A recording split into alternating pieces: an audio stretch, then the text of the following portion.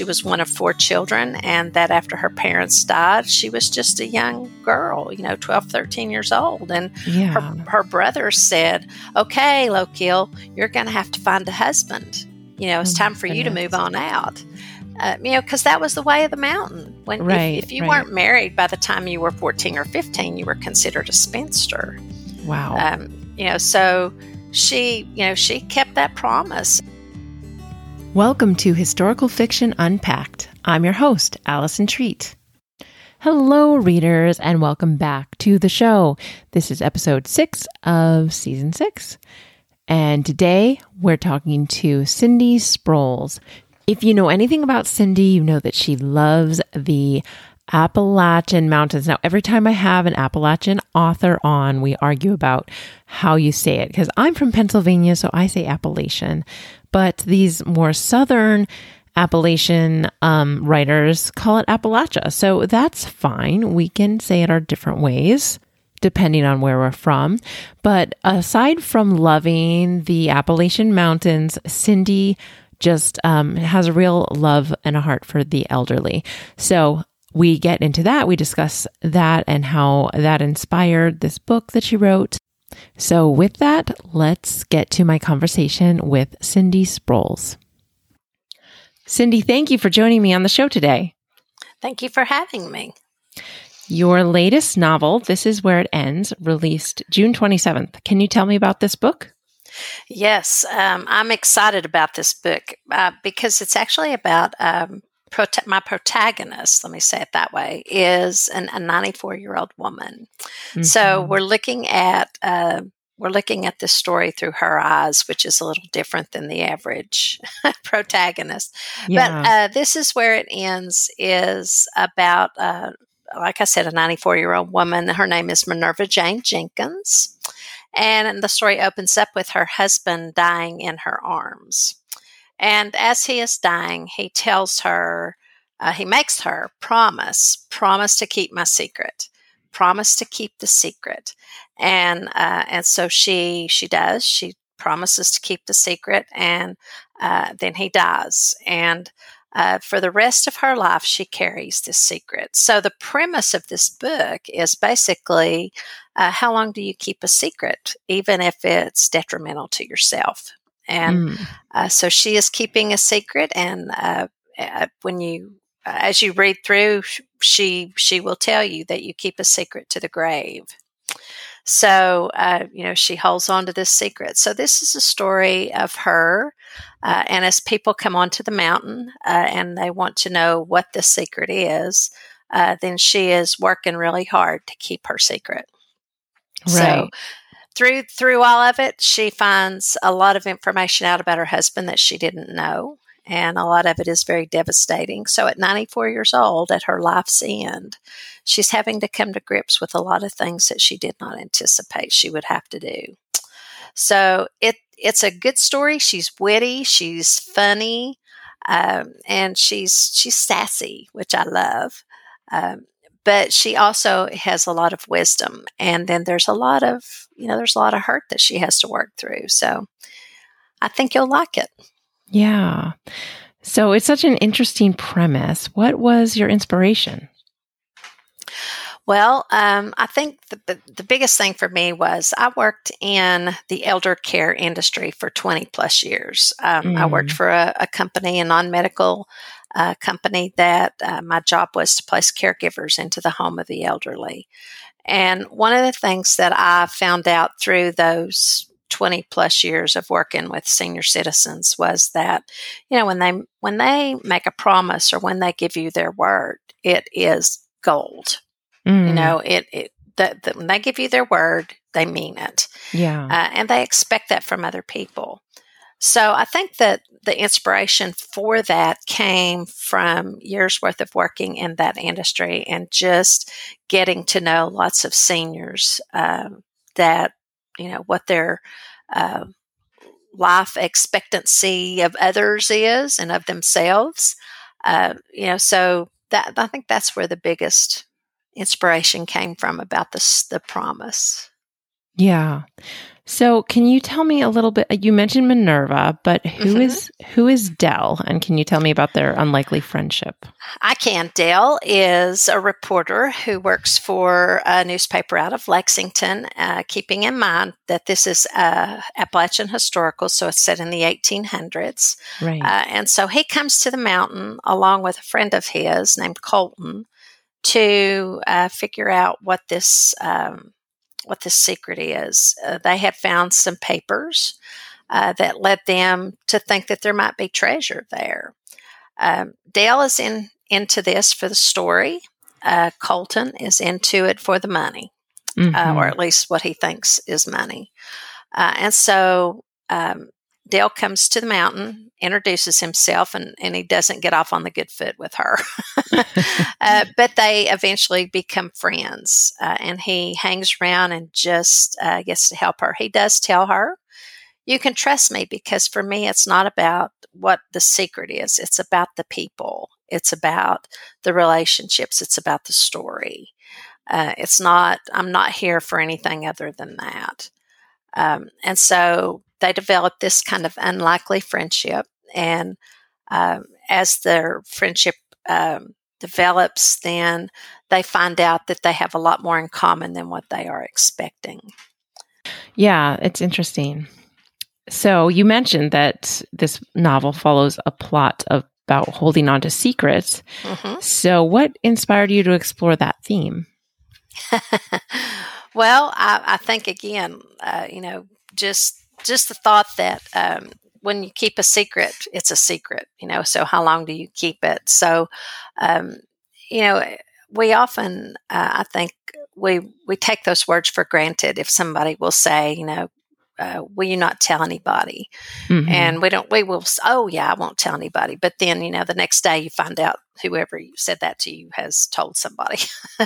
So, so I think for that part of it, it's coming back for me to learning to keep our word and realizing that it's a part of integrity. It is our integrity when we make a promise. And Yeah. one of the things that Minerva says throughout the book is that her mama always taught her, if you don't think you can keep a promise, don't make one, because it is all about your integrity.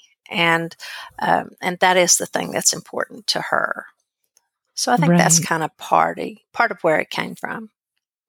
Sure. So is there a difference between keeping a promise? Because I saw somewhere you talked about I believe your grandmother was married at 14, just like Minerva was. She was, And yes. and she kept her promise to be faithful to her husband, which is, commendable because they had what most would call, I guess, a loveless marriage, right? They did. They did. Yeah. Um, but is that the same thing as keeping something secret that might be detrimental to keep secret? I think for them, it was the same. A promise Mm, was a promise, yeah. to them. We can easily separate that, I think, and say, well, we're not going to keep a secret if it's going to hurt a child, or if we see that Right. child's asked us to keep a secret, we're not going to let a child be injured or anything like that. But I think back when my grandmother was young, it was part of it. A promise was a promise. Hmm. And she did promise to love and cherish her husband, and she continued to do that. My grandmother did the same, which, is kind of sad that, we find a letter that my grandmother wrote, several years after she died, where she was just talking about her childhood, and that, she was one of four children, and that after her parents died, she was just a young girl, 12, 13 years old. And Yeah. her brother said, okay, Lokil, you're going to have to find a husband. Oh It's my time for you to goodness. move on out. Because that was the way of the mountain. When Right. if you Right. weren't married by the time you were 14 or 15, you were considered a spinster. Wow. Um, so she kept that promise, and I think she cared for my grandfather, but I don't think that either of them really loved each other. They never really understood love because, the last few sentences that she wrote was, all I've ever wanted is to know somebody that loved me, you Mm. know. And so I kind of pulled a little of that, I think, from from the archives of my brain, Yeah. to work into Minerva. So yeah, I think for her, her marriage vow and a promise that she made to her husband was the same kind of thing. Right. I give my word to do it and I keep it. Mm-hmm. Yeah. So, what are some of the other themes that you hope readers pick up on in this story? Well, I hope that they do pick up the value of our seniors. I hope that as they read through this, they see the wealth of information and history that Mm-hmm. lies within our seniors. Minerva was really uh, wonderful, to share her history. And so I think that's one of the things that I hope readers see is that if anything else, when they close the book, do they have a senior? Do they have somebody in their life that, that's much older? The days are numbered with those people. And what can they learn from those people? What kind of Yeah. wisdom can they gain from them? And what kind of stories can they gain from them? Because that is our heritage. So I hope that they walk away with a bit of a desire to want to know Yeah. their grandparents and their parents better than what they probably do. Mm-hmm. We talked about your grandmother and how she influenced the character of Minerva and the relationship between Minerva and her husband. And then also, I know your experience with elder care had a big Mm-hmm. influence. But are there any other ways that your background influences your writing? Oh, yeah, I'm a country girl. I was born and raised in these Appalachian Mountains, if you can't tell by the way I talk. Right. Yeah, I was very much born and raised here, and I love my heritage. I'm very proud of my Appalachian heritage, and and the type of people that live in these mountains. They're very faithful people. They're very friendly, and they'll do anything for you. Yeah. And so, but I think for me, one of the biggest things is they don't really teach this culture anymore in school. So kids are not knowing, they're not learning about the Appalachian culture anymore, which is kind of sad because, they don't know what it is to make apple butter. Or they don't really know where green beans come from. Mm, Those kind of fun things like that. How do we get canned foods, yeah. they don't know those things anymore because I don't teach them in school anymore. So for me, I really, really hope that I can do a small part to keep that heritage alive. It is something that just kind of burns deep inside of me, Hmm. and so I hope that I can keep that alive enough by some little piece so that other people get an opportunity to visit here and come to our mountains and know that there is so much more here than just trees. Right. So you grew up in the Appalachian Mountains, which I say I did. Appalachian because I'm from Pennsylvania, and the Northerners, say it wrong, I guess. And you still live there now? I do. I have lived here short of about 3 years in my entire life. Yeah. I lived in Illinois for a little while, lived in South Carolina for a little while, but South Carolina still kind of falls Yeah. into the mountain range, even though I was on closer to the coast, still falls into the mountain range. But just short of a few years, I've lived here all my life. Hmm. So I'm sure you've seen a lot of change over those years. We have seen change. Uh, some of it good, some of it bad. A lot of the coal country of Appalachia is very poor, and so we've seen the change here with the coal companies closing and Mm. more people thrown out of jobs and in poverty. And a lot of them are less educated. Mm-hmm. When you get up into the mountains, a lot of them are less educated. So, I've seen those changes happen through my lifetime, and wish that it could be better. Yeah. For that. But, we've also seen good things too. We've seen things grow and more people come to this area to enjoy it and learn about it. So, we've seen kind of both sides of the spectrum, which is nice, to be able to say that we have both things. People coming from all over. More and more people are moving here.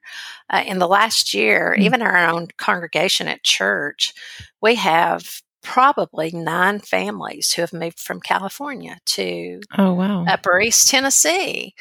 It's like, well, why did you come here? Why did you choose Upper East Tennessee? And of course, our cost of living is much less here. They could sell their smaller homes for $1 million and come here and buy a really nice house, for 100 or 200,000. So, right. We're seeing great growth. Our church is growing from people who are coming here, but they like the culture. They like the area where you live in a moderate climate. Mm-hmm. So, I think people are just learning to enjoy what we have to offer. Right. Yeah. That's cool.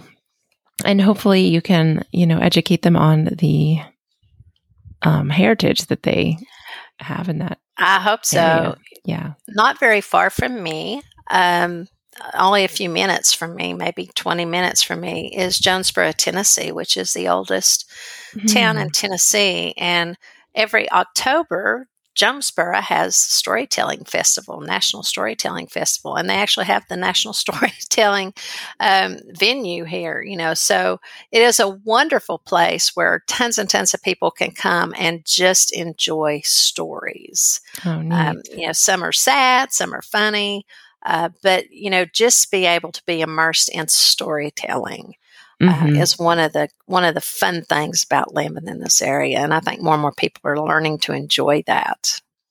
Oh, that's wonderful. So tell me about your path to publication. How did you become a published author? A lot of sweat and work. Yeah. A lot of sweat and work.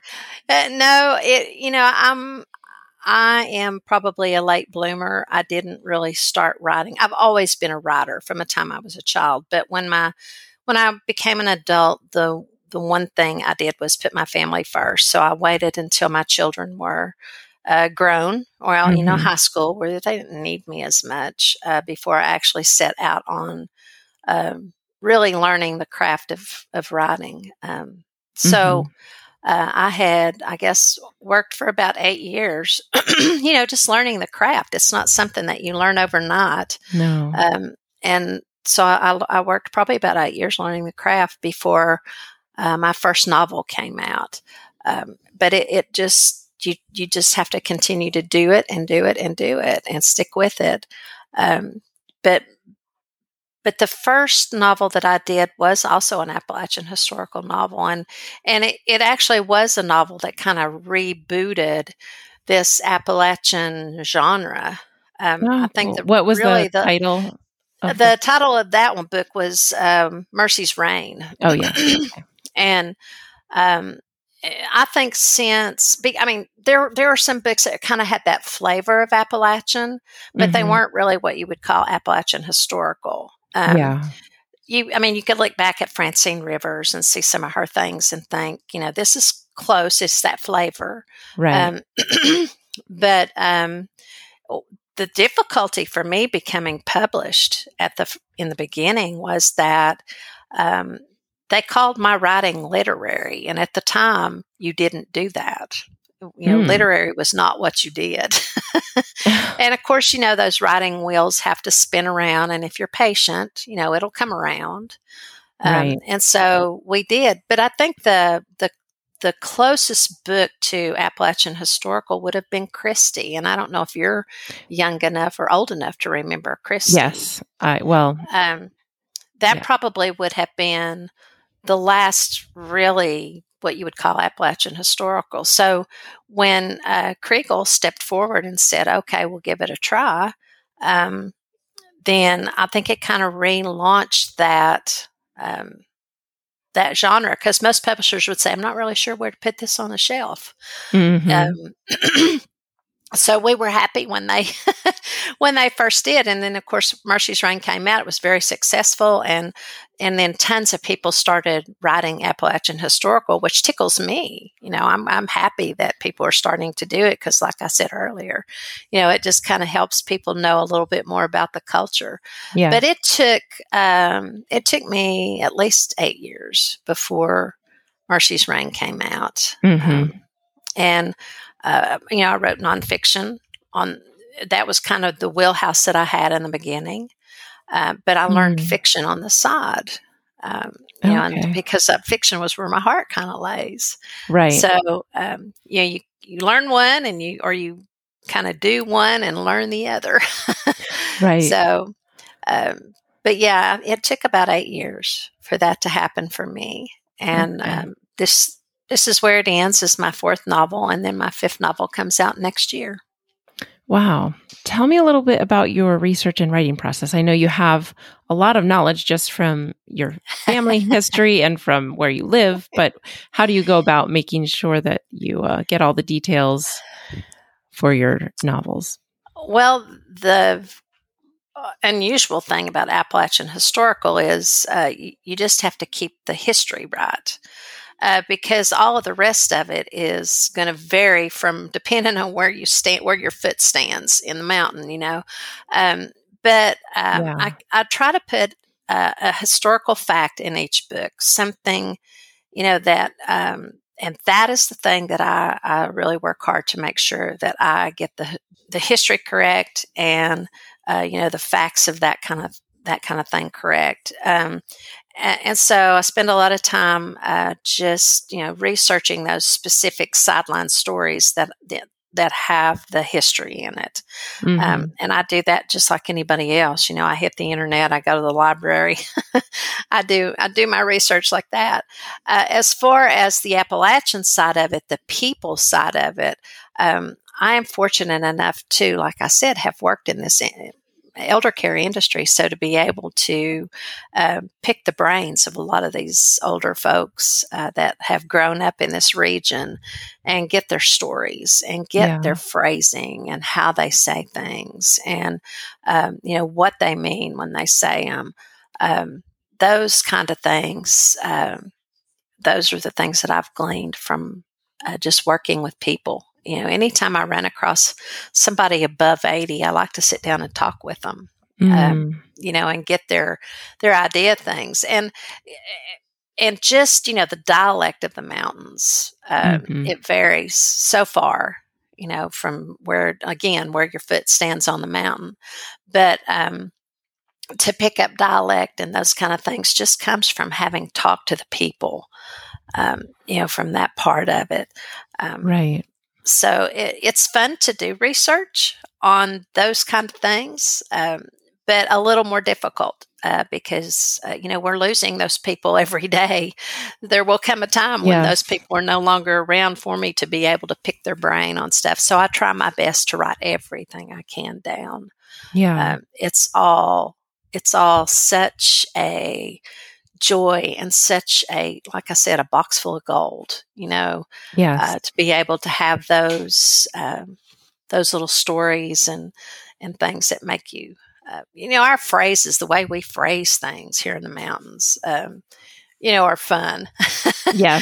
And so I have to be careful when I write, that I don't put some of the things in there, not that they're bad things, but that, if you're in Pennsylvania, you may not understand what it means. Right. So part of the historical, or not historical, but part of the research has to come in, is, how much of that can I use that I think that somebody in Kansas or, Michigan are going to understand when they read the novel. Right. So you have to I could really get heavy with it. Sure. Yeah. But it may not make sense to everybody. So, right. that is part of the research too, is, trying to find out how far can we push the envelope. Yes. Well, so what are you working on next? You said this is your fourth novel. Mm-hmm. The next one coming out is called Coal Black Lies, Coal, Coal Black Lies, and it is in the mountains of Virginia, which where I live. I sit I'm 13 miles from the Virginia state line, Mm-hmm. and I'm 30 minutes from Kentucky, or not Kentucky, I'm sorry, from North Carolina. I'm about 50 minutes from Kentucky. So, this next story comes out in June of next year, but it is in the coal mines of Virginia. So again, different terminology that you have to study and learn. But it is called Coal Black Lies, and it's about this. We all tell ourselves lies a lot of times. We don't want to call them. We don't want to admit that that's what they are, but we do lie to ourselves a lot about a whole lot of things to make us feel better about ourselves or to make us justify something that we've done. And so Coal Black Lies is about those lies that we tell ourselves. Yeah. And there's also a little girl in Coal Black Lies that is a Down syndrome child. And she is the one who helps this family realize the lies that they've told themselves, the things that they believed, and how wrong they were about those things.